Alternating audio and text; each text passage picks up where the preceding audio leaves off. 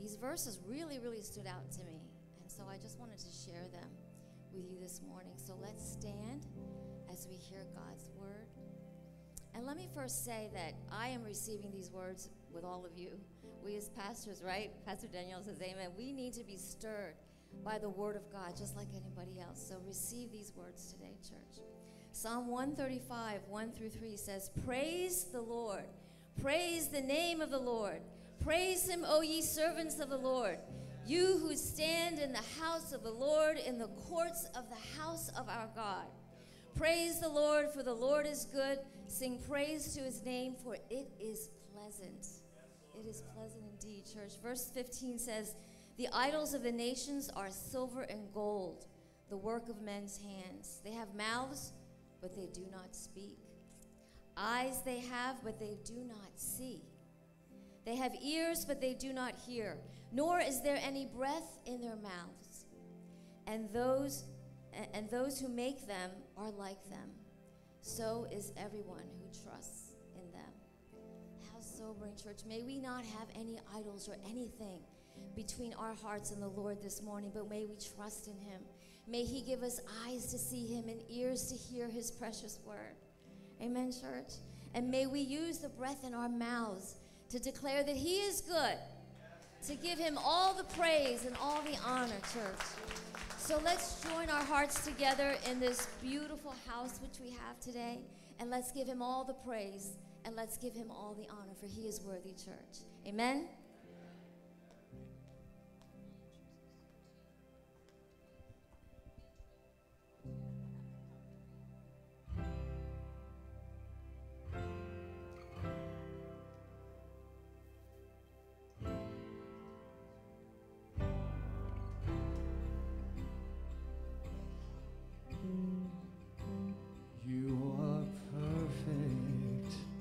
Tried and pure, you are healer, you are the cure, redeemer of the lost and cold. You're the sovereign Lord of all. You're creator of earth and stone. You're the maker of flesh and bone. You're Jehovah, all-powerful. You're a freedom worth fighting for. Come what may, you're worthy of glory. Come what may, you're worthy of praise. All we are is glory's reflection. We'll bless your name. We'll bless your name. We'll bless your name. We'll bless your name. And your kindness unmatchable.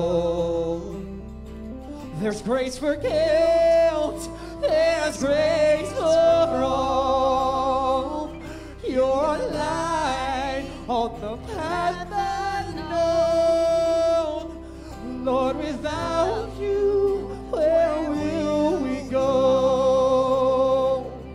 You're the way, our open door to the heaven from earth below.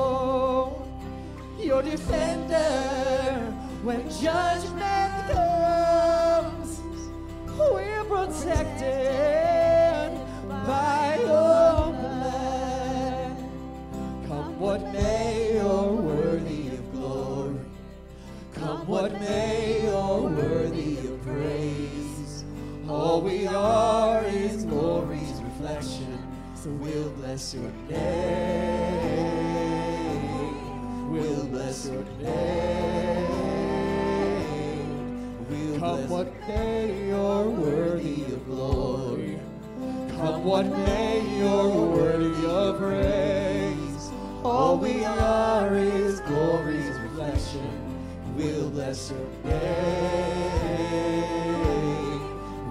bless your name. We'll bless your name. We'll bless your name.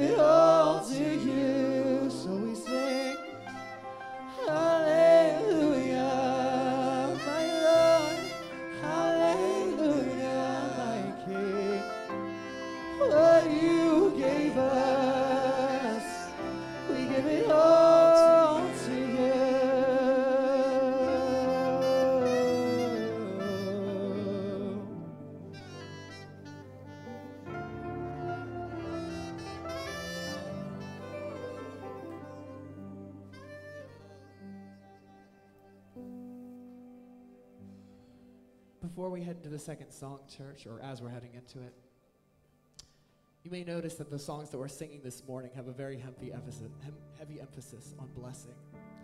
We went from blessing his name, a direct focus on us blessing the Lord, to the blessing, which I feel like probably everyone on earth knows by this point. And it would be very easy for us to turn and say, well, we've blessed God, and now we're receiving the blessing from him. And he does bless us because he's God and he's that good. But that's not what I want our focus on to be this morning. It's not even to be singing the blessing over each other or over Christians or the church as a whole, although that is part of it as well. But God put a very heavy burden on my heart this week that there are people that should be included in this blessing on our earth that do not get to receive the fullness of it because they don't think that God has blessed them. They don't think that God is for them. When they picture God, they're not imagining someone looking and their face shining upon them.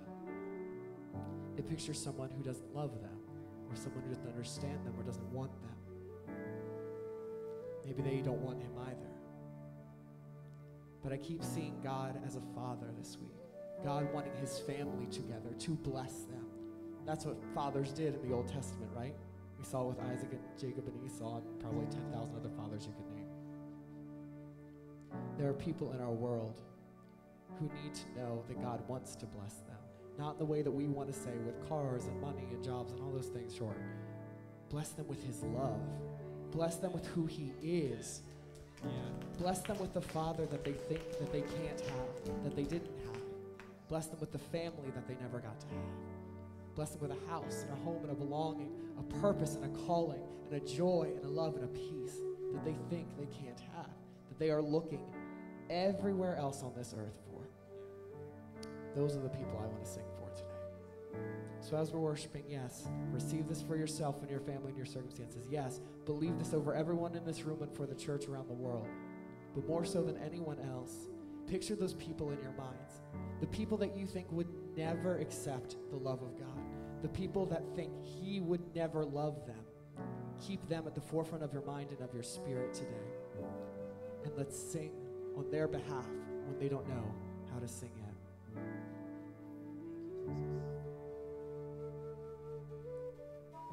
The Lord bless you and keep you. Make his face shine upon you and be gracious to you. The Lord turn his face toward you and give you peace that surpasses understanding. The Lord bless you and keep you.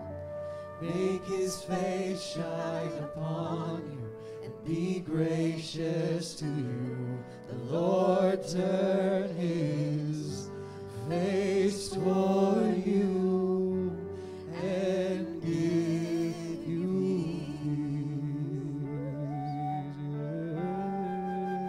peace. Amen. Amen. Amen. You said it, so we believe it. Amen.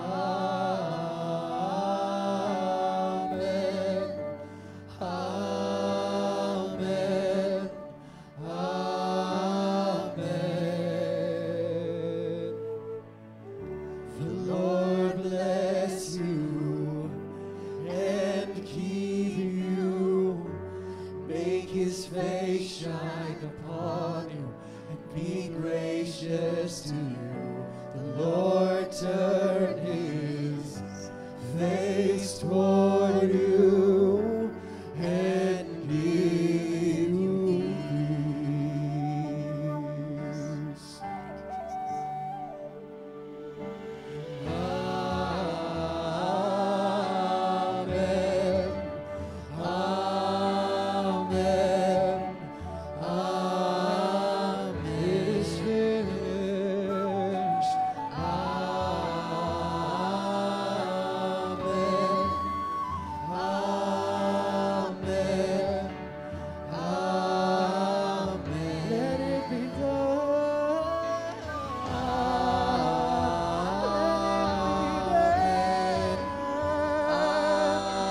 Have your way. Have your way on this earth. Heal this land. Heal our hearts.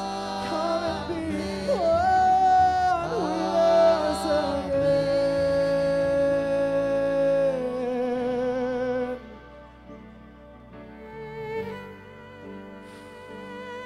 He's never left us nor forsaken us.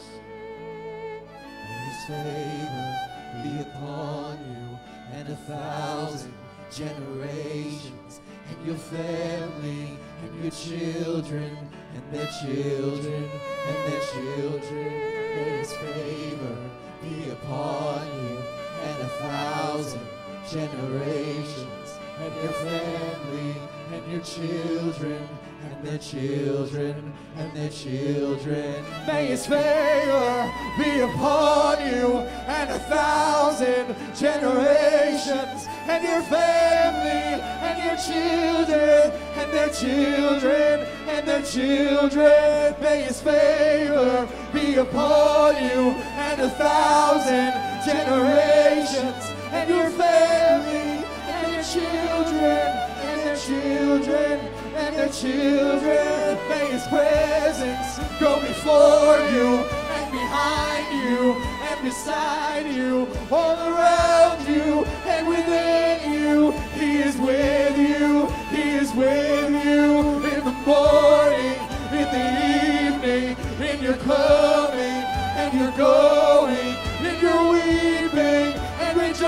mercy. He is for you. He is for you. He is for you. He is for you. He is for you. He is for you. He is for you. He is for you.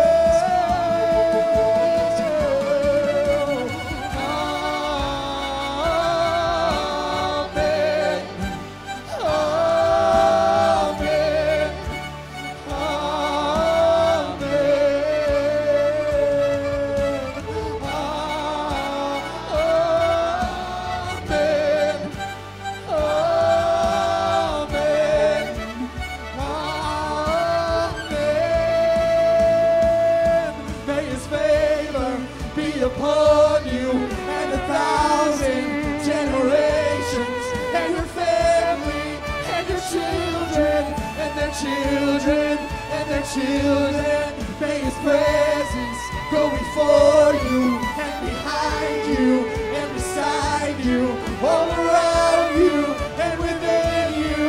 He is with you. He is with you in the morning, in the evening, in your coming, and your going, in your weeping and rejoicing. He is for you. He is for you. He is for you.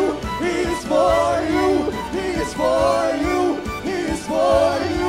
He is for you. He is for you.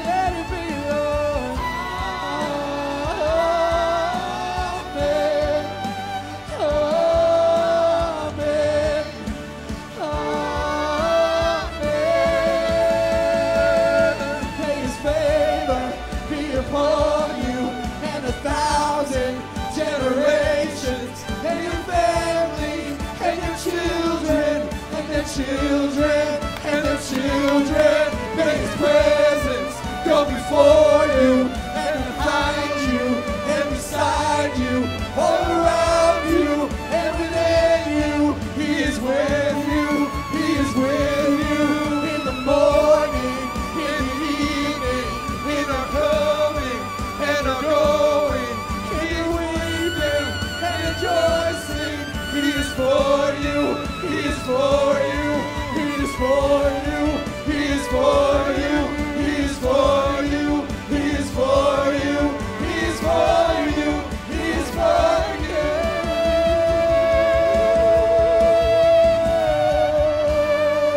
Hallelujah. Yes, Lord.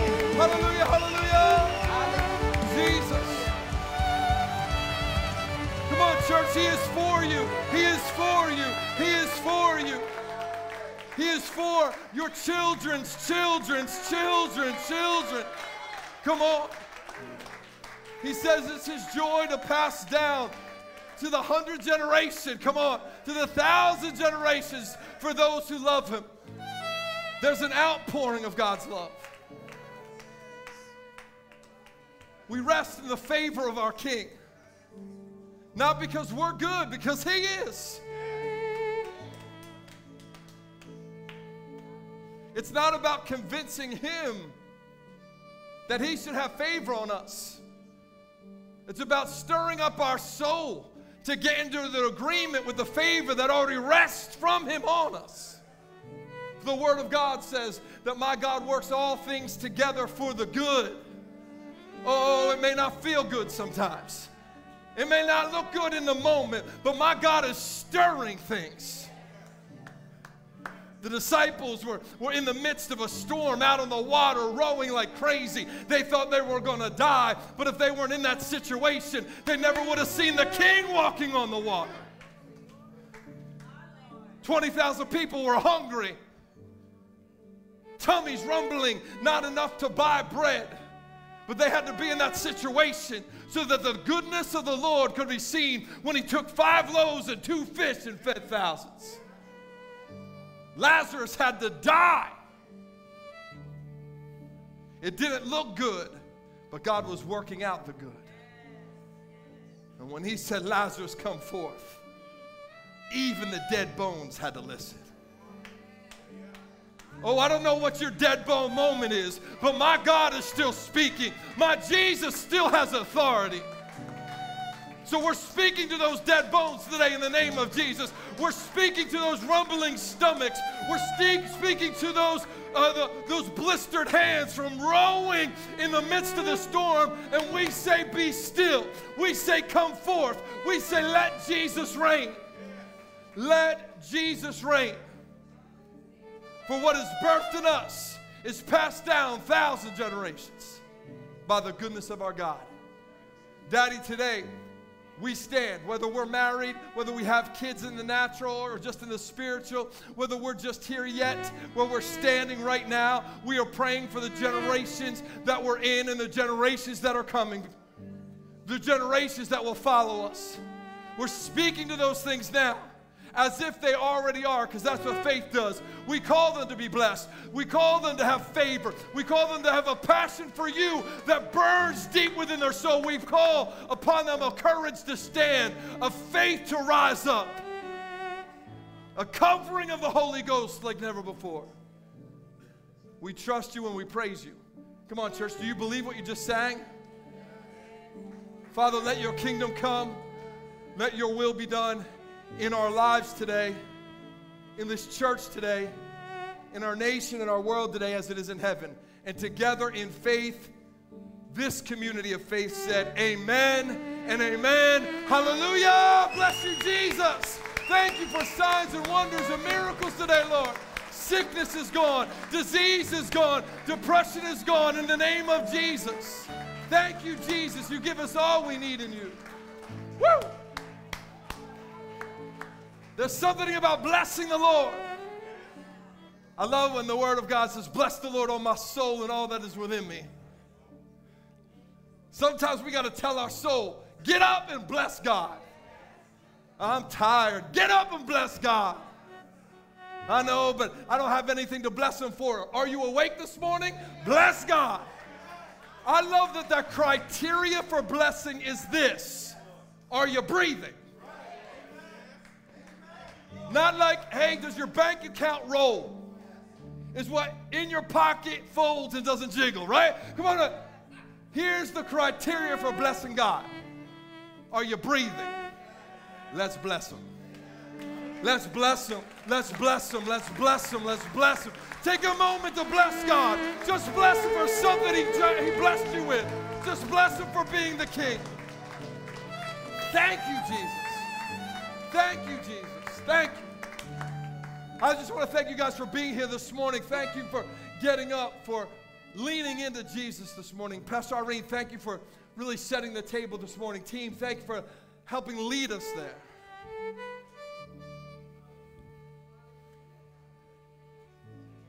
They don't sing on our behalf. They lead us in. They're pulling us. They're saying, come on, join us. We're rocking with Jesus. We're in his presence. I don't know about you, but there's something stirring already this morning. And I believe there's been something stirring in you this week. There's been something stirring in me this week. It's not about a revival in a place. It's about revival inside a person. Because our God is a God that stirs things. So I hope he's stirring you this morning.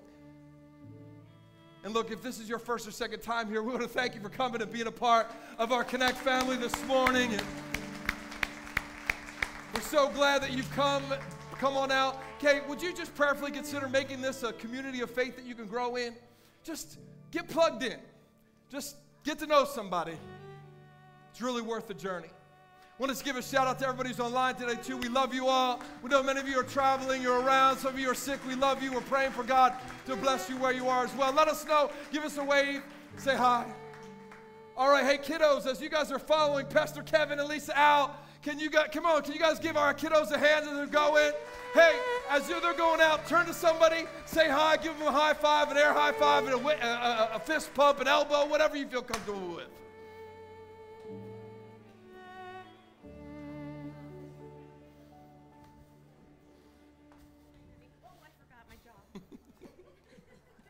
babe.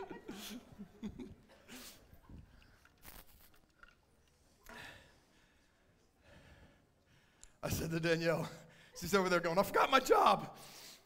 I said to Danielle this morning, hey, I have to come in a couple minutes late this morning into service, so if I go up there, I won't be able to have all my stuff up there. Can you just give it to me when everybody sits down? And she's like, I forgot my job. It's all right, I forget my job all the time. I'll give you a mulligan because you give me about 30 mulligans in life. Come on, any husband have a wife that gives you mulligans? Come on, somebody. Woo, hallelujah.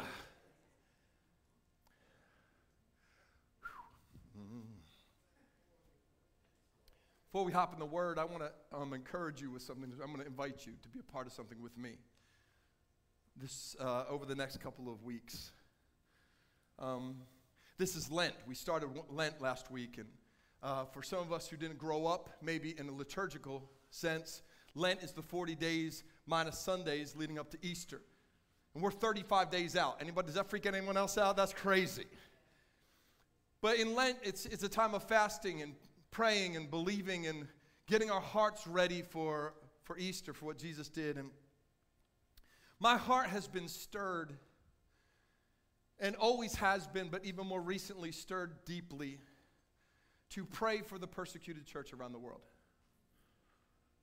That over this Lent season, to really be in battle. I'm saying stand in the gap for men and women of God that are going through it around the world. There are literally thousands of people on this planet today that are under vast persecution. There are hundreds of men and brothers and sisters of yours that are actually in jail for no offense other than being a man or woman of God. And I know it's easy for us, I think it's hard for us maybe to imagine that being in the system that we are in and being so European-centric, the thought process that actually, we know it does go on, but it's so foreign for us. But it's only foreign for us because the Bible says where your treasure is, your heart will be. If our heart is actually in with our brothers and sisters, if we begin to treasure that, our heart will be pulled and see a bigger picture. And I've been doing something for the last little while that I'm going to invite you to do, not only every day, maybe take some time to pray for your brothers and sisters around the world who are going through it in Syria and Saudi Arabia and Iraq and Iran and Nigeria and Sudan and Haiti, and the list goes on and on and on.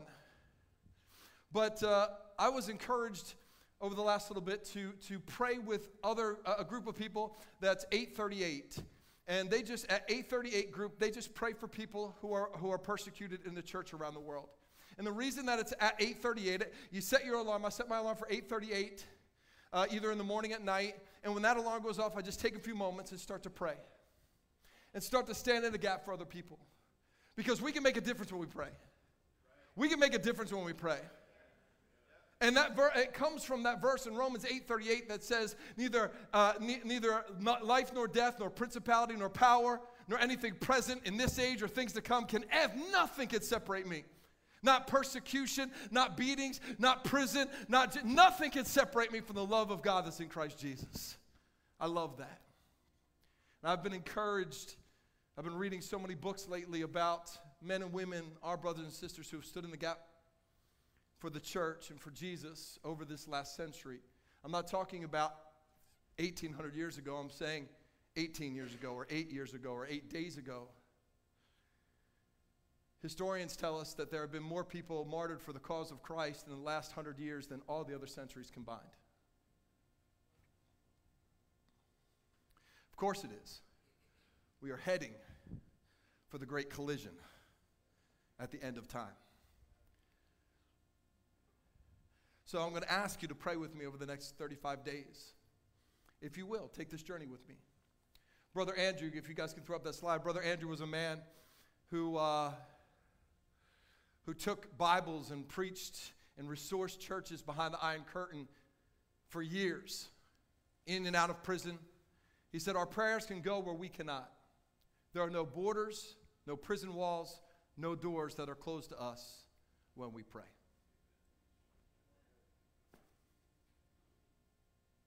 That's just the invitation. 35 days. Let's pray. let's see what God can do for them and in us. Amen? Awesome. Well, you guys ready for the word? Since you brought your Bible, why don't you open with me to Exodus chapter 33. Exodus chapter 33. Exodus is the second book of the Old Testament. It's written by Moses. It's about the journey of the children of Israel out of Egypt and towards the promised land, right? It's our story.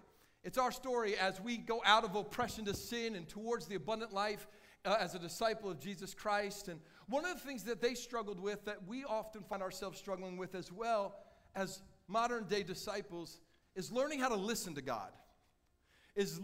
Anyone listening to God, right? So if you need a title for my message today is, are you listening to me? Are you listening to me? I know probably no one else in here has this issue. Come on, men. But there have been a few times in my life or this week that Danielle has had to say to me, are you listening to me? I know you're hearing me, but are you listening to me? Come on, that's a great question. Come on, ladies, can I get an amen? Are you listening to me? Come on, now, anyone who's ever been in a relationship knows there's a difference between hearing someone and listening to someone. Hearing means I know she's saying something, and I'm counting on my 7-second recall to bring it back to me when she starts asking for specifics, because I know she will. But listening, you're laughing way too hard right now. But listening is giving her my full attention so that I can not only receive the message, but so that I can understand her heart in it as well. It's not just the message, it's the heartbeat of it. And I think the truth is it's so easy to struggle with this when it comes to our relationship with Jesus, isn't it? We've been talking over the last couple of weeks about hearing from the voice of our King, responding to his invitation to come to the table. But that begs the question, how do we hear from God? Like, is it even really possible? How do I know? Maybe the deeper question is, are we really listening? Because the reality is sometimes in the midst of the chaos of this world and the noise of our lives, it is difficult to figure out what we're actually hearing. Is it God or not? I struggle with this 35 years into it. Was that God or not? And the reality is, I think this is a struggle for many of us, especially in America, simply from the volume of noise that we have. The volume of noise, the volume of opinions that constantly fly our way that we have to try to navigate through every day. I think sometimes it's hard to figure out if we're listening to God or not. Let me just give you 3 statistics that are crazy. There are 99,000 Google searches every second of the day. There are 650 million tweets per day. There are 333 billion emails sent out every day. That is a lot of noise. That's a lot of chaos. That's a lot of opinions, especially when Jesus says in John 10:27, my sheep will listen to my voice. I will know them, and they'll follow me. So how can we listen to the voice of the King in the midst of so much chaos? I think in this text, Moses is going to help us to see how we can hear from God in the midst of our journey. He's leading a few million people through the wilderness, which means he has more than a few million opinions that he has to navigate through. He often is challenged with feeding them and providing for them. He's faced with attacks from the enemy at every corner. There's always a worry about the future, what's going to happen. But this is what I know. He constantly puts himself in a position to listen to God. And in so doing, he brings life and health, not only to others, but also to himself. And more importantly, he grows in intimacy with his King. My friends, that's the invitation this morning. The invitation is this: through all the opinions you've got to navigate through all the stuff that you hear, through all the chaos and the uncertainty of provision and not provision, the uncertainty of your future, this economy and that economy, are we able to actually stop for a moment and listen to God so that we can not only grow in health and wholeness, bring that to our kiddos and our marriages, our coworkers, our marketplace, our community, but actually to grow in intimacy ourselves with Him. Not just to do things for Him, but to grow in relationship with Him. That's the invitation. Are you listening to me? I know you're hearing me, but are you listening? I wonder what our spirit would say if we stopped right now and asked that question.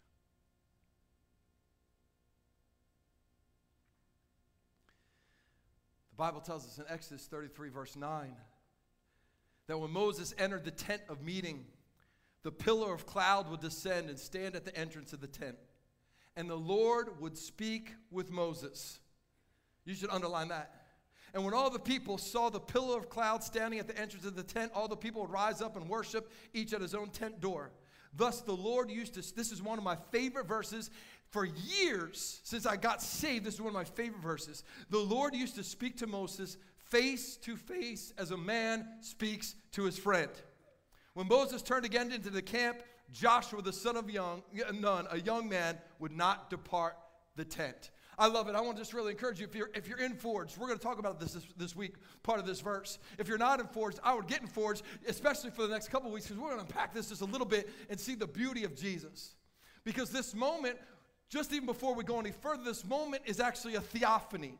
A theophany is a fancy word of saying this is an example of Jesus showing up before his incarnation. Before he's born in the world, he actually showed up. It was Jesus standing in the tent with Moses, speaking to him face to face. There's reasons for that. I can't get into it right now, but that's actually what the majority of us believe. And even if you don't believe that, can you hear the desire of God in this? The desire, the beautiful truth that we see in this verse is that God actually wants to talk with us. Not to have a laundry list of do's and don'ts and backs and forths, and here's my honey-do list for you to do today, bro. I just want to sit down so I can give you your honey-do list. This is God wanting to have a conversation, a relationship. The word says he comes down and stands with us. That Hebrew word for stand means to stand firm, to be unmovable. He's not going anywhere, my friends, no matter what. That should inspire us. That means that we don't have to convince him to stay. We don't have to beg him. We don't have to plead with him. Oh, God, I'll do this, and oh, God, I'll do that. We don't have to be worried that we're going to scare him off by our lack of knowing how to pray, the right words to say, the life that we live, the sin that we just came out of. He ain't going to go anywhere. He is standing firm. God is unmovable when he comes to our relationship with us. That's what Jesus did. Jesus stood up and stands firm so that you and I can have a relationship with God. That's what he did. That's what John 1:14 tells us, that the Word became flesh and dwelt with us. He tabernacled with us. He became the space for us to actually meet with God. What the Old Testament made available to only one man, Jesus makes available to all of us. And it's not just our ability to talk with God, right? Because I think most of us are probably okay with the thought that we could talk to God. May not really know how to do it, but I think we're okay that I know we can talk to God. That probably doesn't wig us out. I think the thing that stretches us is that the word says that the Lord would speak to Moses. And this is where it gets muddy for us. Because most of us still have an Old Testament view of God while trying to live in a New Testament relationship with God. Let me say that again, because this is where our struggle is. Many of us in this room and on this online today, we still have an Old Testament view of God while we're still trying to figure out how to live out this New Testament life with God. The issue is, I think for many of us, like those in the Old Testament, when it comes to listening to God or God speaking to us, we either think we can't handle it, or we don't know how to receive it correctly, or we really don't know a way to achieve that to happen in our lives. So we become content with someone else listening to God and bringing us the word. We're happy that pastor prayed and got the word for us this week. We're happy that someone else got the word. But we're not alone in this. The problem is that's Old Testament living. Because Old Testament living came from that place. That's what's still inside of us when we connect with an Old Testament God, is an Old Testament life. Because in Exodus chapter 20, that is a community that Moses was growing up in. In verse 19, the Bible says this. They go to Moses and they say, you speak to God and we'll listen to you. Don't make us listen to God lest we die. Hey, thanks, bro. They were willing to risk Moses' life, Moses' marriage, Moses' family. Oh, they were willing to risk their Forge Group leader's marriage, that pastor's family, that leader's relationship. Oh, how many of us are here? But not themselves. And I think, my friends, if we're not careful, the reason I'm bringing this to us today is there's no condemnation. It's just revelation for a moment, because we are standing in the trap of modern Christianity in America with our wealth of gifted preachers. And we have so many gifted preachers. Thank God we have gifted preachers. We've got amazing men and women who can actually spin the word so powerfully and beautifully. We have podcasts all over that are available. We've got churches on every corner. But because of that, it has become easy for believers to become content with someone else bringing them the word. With someone else bringing, because after all, come on, let's just be, like, there's just so much going on. How many of us have said, I don't have time for this? Who's got time for all this? But my friends, you and I, our generation, and we're in danger. We're in danger of becoming a generation like the generation in Jeremiah 22:21, where God says this, I spoke to you in your prosperity. Come on, American. Come on, America Church. We are in one of the most prosperous countries in the history of the world. Oh, we're in a recession. I know things are tight. Eggs are $938. I understand. No. I spoke to you in your prosperity, and you said, I will not listen. That's nothing new to me, because you've been doing it since your youth, that you have not obeyed my voice. Oh God, come on, our prayer should be, God, don't let us become that generation, God. Let us not become so settled in our prosperity and our possessions and our pride that we call ourselves children of God, but refuse to listen to the voice of God. Are you listening to me? The truth is, my friends, that believers might become content with someone else bringing the word, but disciples seek to engage with the one who speaks the word. You're right, there's differences between church people and disciples, believers and disciples. We've been talking about it. Believers may be content with someone else just giving them the word, but disciples seek to engage with the one who speaks the word. Because the goal of the conversation is not information, it's intimacy. The goal of any conversation, even with my wife, even when she shares whatever she's sharing that I'm in somewhere else, where I let my mind sleep, it's actually a break in intimacy, not information. The issue is, what we get when we build the believer's life is a legalistic foundation with a disconnected emotion. It's what we see as we see Israel grow up from Moses to Jesus. As they head towards Phariseeism, they build this legalistic foundation, but they're void of any real deep connection with God. Let me put it in different words. When we build this kind of life, we will end up with a doer's mentality and a wanderer's heart. I'll do for God, I know, but our heart is quick to wander. And it's easy to have a wanderer's heart when the word in our lives is all based off of hearsay. Dee and I have been watching a lot of court TV this week because we've been following the Alex Murdaugh case, and if you don't know what that is, it's crazy. I don't have time to explain. It was nuts. But throughout this case, you continue to hear the lawyers say, I object on the grounds of hearsay. Hearsay. And what they're saying is this. It's not that it might not be true, but the person is not certain it's true because they didn't hear it for themselves. My friends, we're in danger of, this is what we're in danger of falling into, of sinking into in American Christianity, this hearsay following of God, because we actually didn't hear it for ourselves. So we tend to be okay with hearsay about God's word because it takes the pressure off of us to get it right? Well, I was taught this, I heard someone say this, pastor said this, I heard a podcast about that, right? Until the temperature in our wilderness journey heats up and our wandering heart begins to challenge its authenticity and authority, because after all, we didn't hear that for ourselves. And it gives our soul room to object. Our soul is looking for room to, that's hearsay. When the word begins to challenge you, when the word begins to come at you where and deal with issues that have been in our lives for so long, your soul's going to say, I object on hearsay. I know I heard someone say that. I mean, I know that's what they think, but that's not what God said to me. I know it's not what God said to us. Probably isn't because it's not true. It's because we are not listening.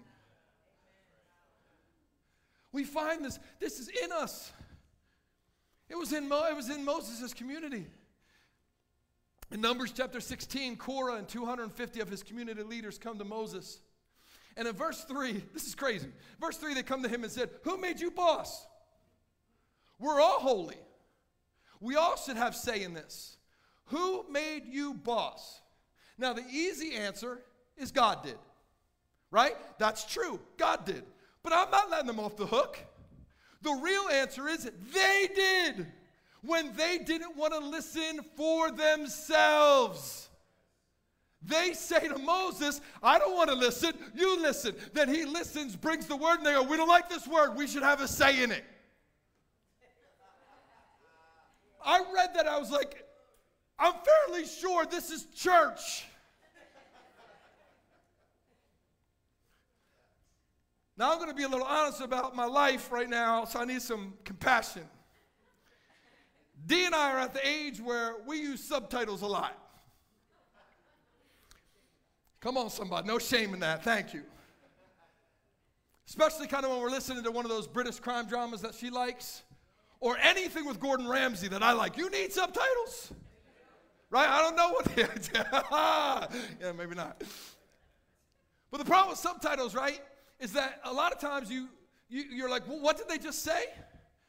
Because you're trying to listen, you're trying to read, and she's at a place where she's listening more, and I'm at a place where I'm reading more, and we'll start to say, but did they say that? Did they say that? I'm not sure what they said. Do you know how we have to deal with the argument or the discussion we're having about what was said? We have to go back to what was written. We literally have to rewind and go back to the text and say, what was written?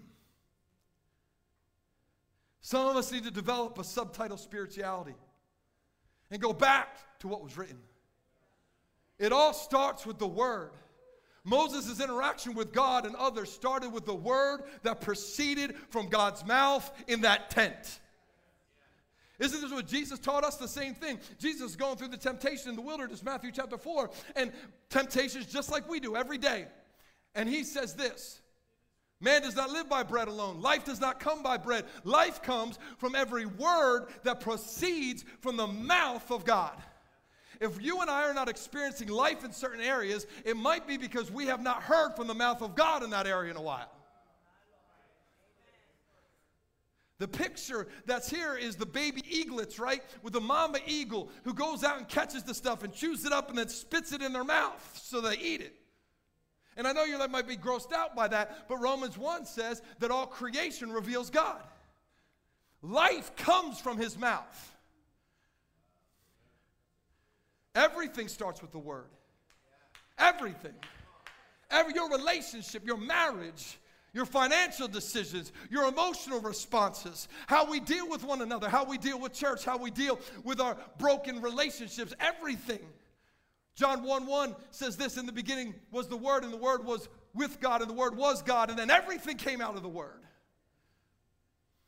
See, the Word of God are the guide rails that keeps the roller coaster from flying off into destruction. I don't know about you. I like roller coasters. I love them. But I'm not getting on a roller coaster that doesn't have guide rails. Like I'm not getting in some beat up old like mine cart on the top of a mountain that they're just going to push me over on. Why? It may be the same 100-foot fall I get at Six Flags, but there aren't guide rails and I'm going to die. That's the word of God. 2 Timothy 3:16 says that all of Scripture came out of his mouth. And it's good for teaching and correcting and rebuking ourselves even. And training ourselves up on how to live this righteous life in the New Testament way. It helps us to understand ourselves and our path from God's perspective, not our own. It helps us understand who he is, not because it's just about him, but because it is him. It's who he is. That's why David says in Psalm 18:30, as for God, his way is perfect. His word is flawless. It is a shield about me. When we read the word, we're not only hearing his voice, we're hearing his heartbeat. Because when we don't read the word from a place of wanting to hear from him, we will have a legalistic foundation and an emotional disconnection. We'll be doers with a wanderer's heart. He speaks through his word. But he also speaks to us, speaks to our hearts and to our conscience through the Holy Spirit, through that still small voice that's inside of us. There's a still small voice. There's the word and the spirit. Isn't this what Jesus says in John 4? That my worshipers will worship me in spirit and in truth. There's a spirit and truth, the word and the spirit, activating together, helping us live this thing out. We see this in 1 Kings 19. Many of you may be familiar with the story. Elijah, the great prophet, had just won a mighty battle on Mount Carmel. The fire of God showed up and blew off the top of the mountain, and all the priests of Baal were killed. And Elijah has this great victory, and the next moment, he is in utter depression. Because how many of you know many times our greatest victories and our deepest valleys are very close together? And what I love about this is that he runs into this cave and he's like, God, just kill me. I don't want to live anymore. This is just horrible. My life is brutal. Has anyone ever had those thoughts like, this life stinks. I'm just tired of it. I don't want to be here. He is struggling with mental health. And I want to point that out because even one of the greatest prophets known to man struggled with mental health issues. And in the midst of that mental health issue, God speaks. The Spirit moves. The Bible says that a great wind comes up, but God wasn't in the wind. A great earthquake shakes the place, but God wasn't in the earthquake. A fire shows up, but God wasn't in the fire, even though that's just how he showed up a moment before, because God's not looking to build our relationship on a formula, come on somebody, but on a moments of faith. Then the Bible says this, but after all that show was done, there was a still small voice. It's the Holy Spirit. It's the Holy Spirit. That's why Jesus said in John 16, I'm going to give you my Spirit, and he'll convict you of your sin. He'll guide you. He'll lead you into how to live this life out in righteousness. I think the tricky thing about these moments is that still small voice often sounds a lot like our own voice. But the difference is it's tugging on our emotions and our actions back to him. Our voice usually tugs us back to our own desire. God's voice is tugging us back to his desire in our lives. Have we ever felt that tug in your heart? Have you ever felt that tug in your conscience? Maybe when you were going to mess up. Maybe it's not even just in big things, in little things, right? In sins of commission, things that we are doing, we shouldn't be doing, there's a tug. But also in sins of omission, things that we're not doing, we should be doing. And the Spirit's tugging on us. Come on, you should forgive that person. Come on, take that moment. No. Be bold. Share the gospel. Tell them about me. No, stop. I know you just walked by that person. Anybody ever have that? You walk by. I know you walk by. Turn around. Just go say hi. I'll do the rest. That's the still small voice. That's listening. That's him. I know this because he continues to work with me every time I mess up. Because God speaks to me a lot in the grocery store. He speaks to me a lot in the shower, by the way, but he speaks to me a lot in the grocery store. It's usually probably the only time I'm quiet, right? But in the grocery store, this happens to me all the time. All the time I should learn. I don't. I'm trying. But I will walk by the eggs, And there will be a voice inside of me that says, you need to get eggs. And the other voice will say, no, I don't, because I saw eggs in the refrigerator before I left. And the voice inside of me that sounds like Kyle also says, you need to get eggs. And the other voice of Kyle says, no, I shouldn't. Does anyone else have these kind of moments? And I saw them in the refrigerator, and then I get home, I'm trying to start to make something. I grab the eggs, and they are expired because I did not listen to the voice. See, God uses our language. Jesus spoke the language of the people. I don't know what you think God's voice sounds like, but it sounds like you. It's why sometimes it's so confusing, because it sounds like us, but the heartbeat is different. Now, the issue is this. When we start to question what we hear against what we want to hear, we will always second guess what we heard. I'm going to say that again because we need to get it inside of us. The issue is when we start to question what we hear against what we want to hear, we will always second guess what we heard. It's inside of all of us because it came from the fall of Eve. Do you remember in the beginning the devil comes and he says to Eve, did God really say? She knew what God said. But when we start to hear things from the place of our own logic, our own feelings, our own insecurity, our own pride, our own expectations, we will second guess what we actually heard from God. That's why we need to learn how to stand like Samuel stood, stand like Jesus stood, stand like God stood at the tent of meeting, unmovable and firm. I love the story of Samuel. It's so encouraging to me. Because Samuel, 1 Samuel 3 says that 3 times God calls Samuel's name, and he runs into Eli and says, yes, master. And Eli's like, I didn't call you. He ran into the voice he was used to responding to. When he heard God, his initial response was to run to the voice he was used to responding to. The 4th time, God calls his name, and he stays put. And he says, here I am, Lord, speak to your servant, I'm listening. What I love about this is that God didn't stop speaking because he missed it 3 times. He kept speaking until Samuel learned how to discern the voices. God will keep telling you to buy the eggs and buy the eggs and buy the eggs until you learn how to discern the voices. And there's tons of ways that God does this. He reinforces what he's saying to us through all sorts of ways, through signs like that. When you get home and the eggs are bad, you know it was God. Right? Signs at times. Gideon threw down a fleece. Wet, dry, dry, wet, in the dryer, out of the dryer. He figured it out. But by the way, Gideon's sign came after God spoke. A lot of times we're not listening to God. We want to read signs as if they are God instead of actually hearing God and allowing him to reinforce it by something else. He reinforces it in the community of faith through the prophetic proclamations. It's why the Holy Spirit gives gifts of prophecy and words of knowledge and words of wisdom in people's lives to strengthen what God has already said to them.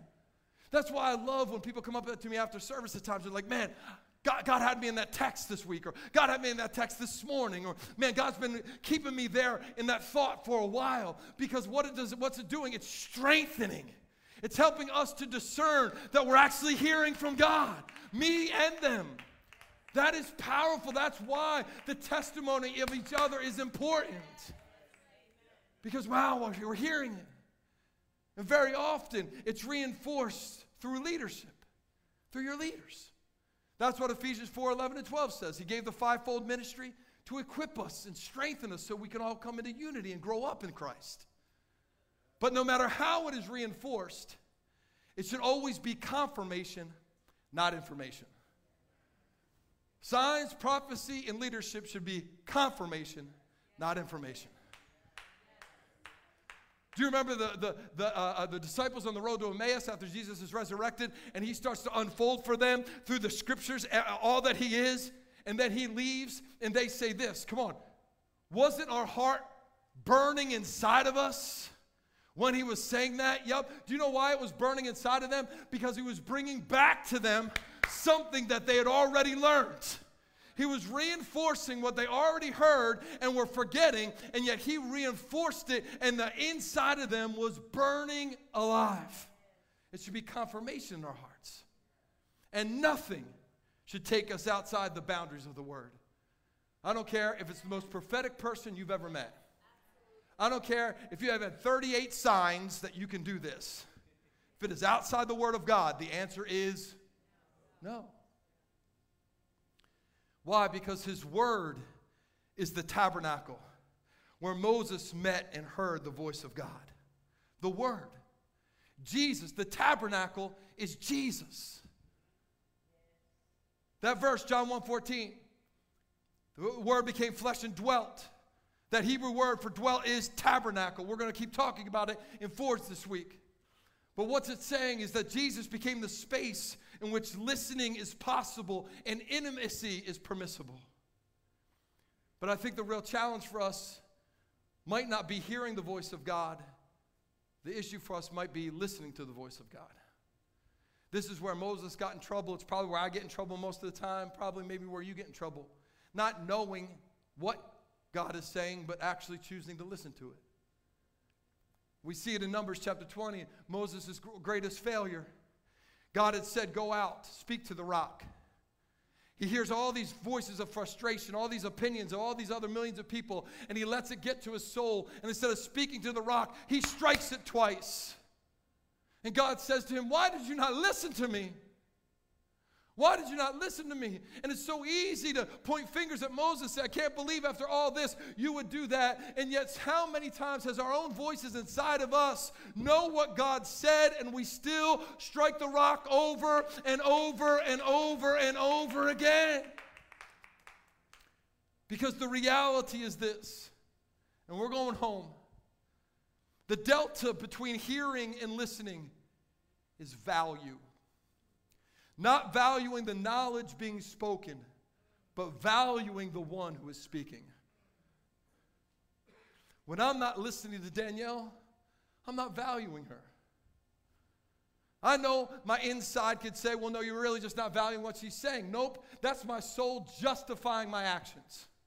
When I am not listening to her, I am not valuing her. I'm not valuing the gift that she is to me, the blessing that God gave her to me to be. It's taking something that God has called special and treating it common. Come on, if I can value the money he brings me, but not the spouse he gave me, there's something very wrong inside of me. This is why God the Father constantly brings it back to intimacy with Jesus. Because we need to recognize and value the gift it is that the God of the universe actually wants to talk to us. Not just get us to heaven. Not just hear our praise. Not just hear our list of woes and do's and don'ts. He actually wants to talk. He wants to have a conversation. That's why the Father in Matthew 17 on the Mount of Transfiguration, when Jesus takes Peter, James, and John up and shows them who he is, and Moses shows up on one side and Elijah shows up on the other, Jesus is transformed. And out of the cloud, this is beautiful, out of the cloud, where was the cloud before? At the tent of meeting. Out of the cloud comes a voice. This is my son, listen to him. God had placed Moses, the word, on one side, and Elijah, the spirit, on the other. And he said, in between these two things, you will find my son. But it is not just about the word and the spirit. It is about the person standing in the middle of these two things that I have made available to you. My friends, that's why we need some FaceTime with Jesus. Do you remember after the pandemic, I don't know if you were like me, but after the pandemic, I got so excited when I got to see somebody's face. I was so tired of Zoom meetings. We still have them. So tired of the masks and the mumbling that people, what'd you say again? What'd you say? The distant high fives.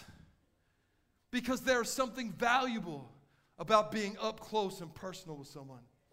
It increases the value of them, not just the value of what they're saying. It's not enough to value the Word of God. we have to value the person of God.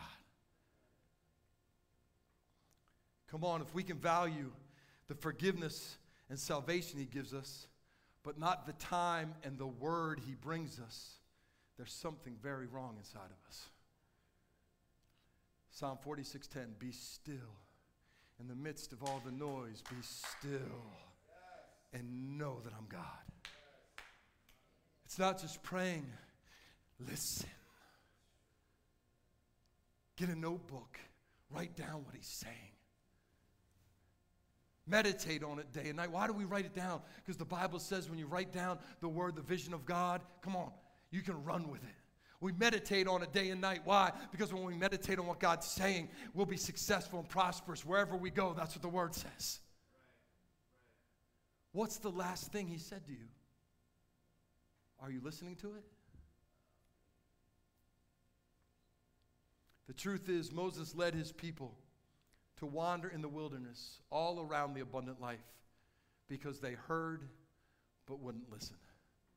But Joshua, who laid at the door of the tent of meeting, led his people into the promised land because he listened and didn't hear. And because he listened and didn't hear, he had victory after victory after victory after victory after victory after victory after victory after victory after victory. What was the only difference? He listened and didn't hear. But you know, something popped out at me this week about this journey with him. What struck me is yet when Joshua got into the promised land, do you realize he didn't recognize Jesus in the promised land? Because the Bible says he has this encounter with the commander of the Lord's army, which is also a theophany of Jesus. Jesus is in the promised land. He comes into contact with Jesus in the promised land, and he didn't recognize him. And I began to think about that, and I'm like, man, maybe he didn't recognize him in the promised land because he hadn't been in the tent of meeting. He only listened from the outside. So he would be used to hearing his voice, but not recognizing him in the situation. Because that only comes from intimacy. And truthfully, my friends, so often I think we miss Jesus in the midst of our situation. And we simply fall back on the simple act of obedience to what was written about him rather than recognizing him in our situation so that we can join him in what he is doing, which then creates this overflow of joy, this overflow of love, this overflow of confidence in both us and in him with us. Verse 11 said, God spoke to Moses face to face as a brother would a friend. That's the joy for him, to do this thing called life together. It's the difference between a believer and a disciple, between getting a good word at church and learning to live listening to the word in our daily lives. So are we hearing about him or listening to him? Face to face, no walls, no and, ifs, or buts. Only valuing the fact that we are being with the King, hearing his voice, and standing with him when he stands with us. My sheep listen to my voice. And out of that I know them. They know me. And they follow me. And they follow me. When I listen to him, I know him better. When I know him better, I follow him more completely.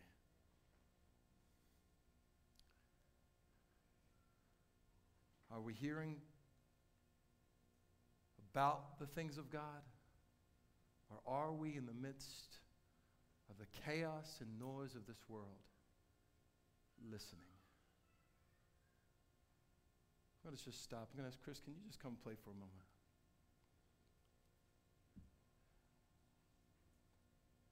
We're going to end service in a second.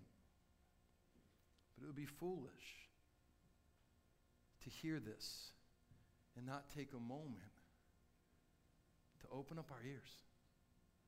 And there's no condemnation. I have not bought the eggs 938,000 times. I've missed it when it's come to preaching. I've missed it when it's come to my relationship with Danielle. I've missed it when it's come to raising my son. I've missed it in my own life time and time again. But just like Samuel, after he missed it, the love of our God pushes him to keep speaking until we learn to discern the voice.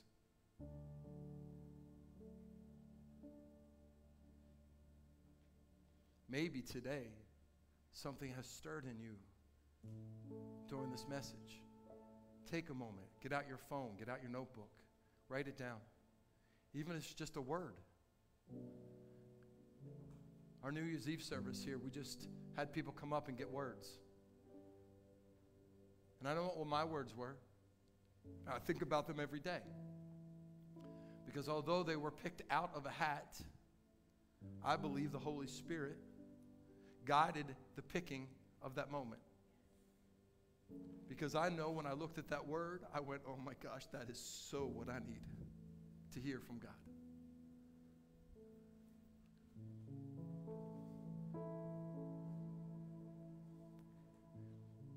Listening turns my full attention to him. Tells him that this conversation is not about the information he can download, but the intimacy that we can create. We're just going to take a moment. No worship, just Chris playing.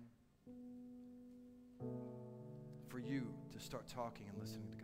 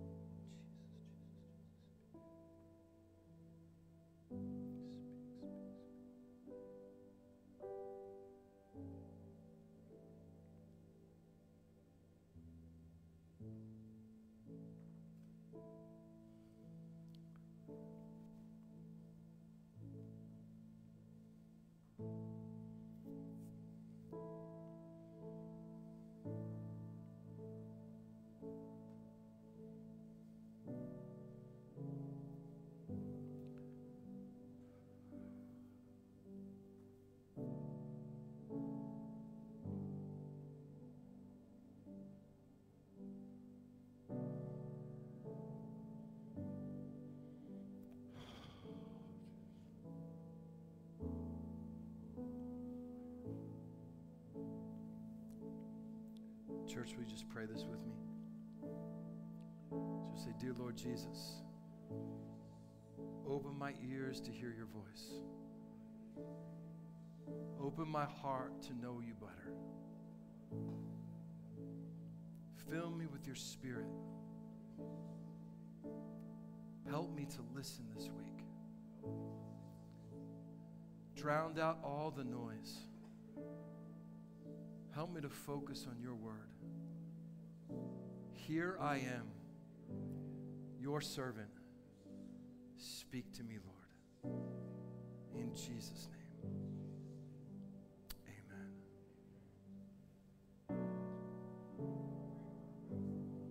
Amen. Amen.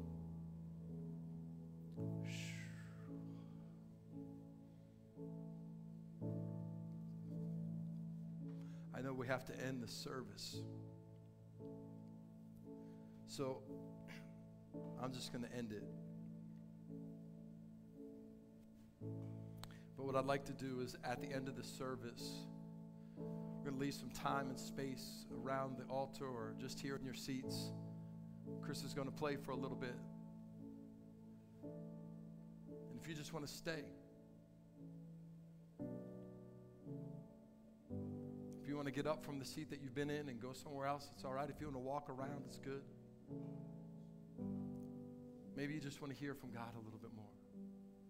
That's the space that we're going to create. We love for you to talk with one another, and we don't want you to rush out. Certainly do that out in the lobby. There's enough space and beautiful thing out there, and it's fantastic to encourage one another and say, man, I'm so glad that word was for me, or man, I'm so glad God's been speaking to that to me. Those are those encouraging moments. But we're going to give some space in here. Because what we cannot afford as we head into our future as men and women of God is to be content with someone else listening to God and bringing us the word. We need to be listeners and doers of his word. As you're going out now or later, I'm going to ask you to consider being a part of worshiping God with the giving of your offerings today. There's so many ways you can do it, and I know that we put it at the end of the service because it's an act of worship. It's not a throwaway moment for us. This is a moment of response. And on the screen you'll find a bunch of ways that you can actually be a part of worshiping God with the giving of your offering. That QR code up there, you can find those all over the place. And by the way, if you want to sign up for Forge, which is our men's discipleship groups, or Shoulder to Shoulder, which is our ladies that meet every week as well, you can find out information there. You can always give with these envelopes and drop them in those gold kiosks on the way out.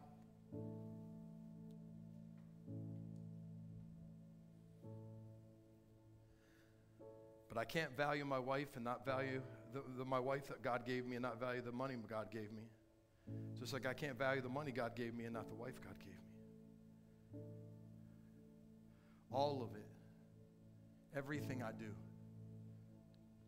is a way of praising him. I'm just going to ask you to stand, and I'm going to pray over you. And then if you want to stay, let's stay for a little bit. If you want to fellowship, go fellowship. Oh my God.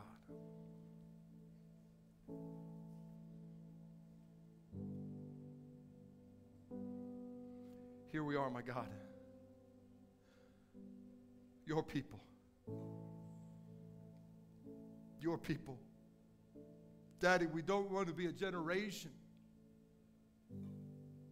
We don't want to be that Jeremiah generation that you call out to in the midst of our possession and prosperity, and we will not listen. So God, open our ears and open our hearts. Stir up something inside of us, Lord God, that has not been there before. Reveal your words so deeply and openly to us that we are driven to your face. All we desire is more of you. Not better church services. Not cooler Christian sermons. Jesus, what we need is you. Only your word will help us stand. Only your word will give us life. Because we cannot eat from bread alone. But life comes from every word that proceeds from your mouth. Come, Lord Jesus, come. In Jesus' name. Amen. God bless you, church. Go with God, and may he go with you every step and every day.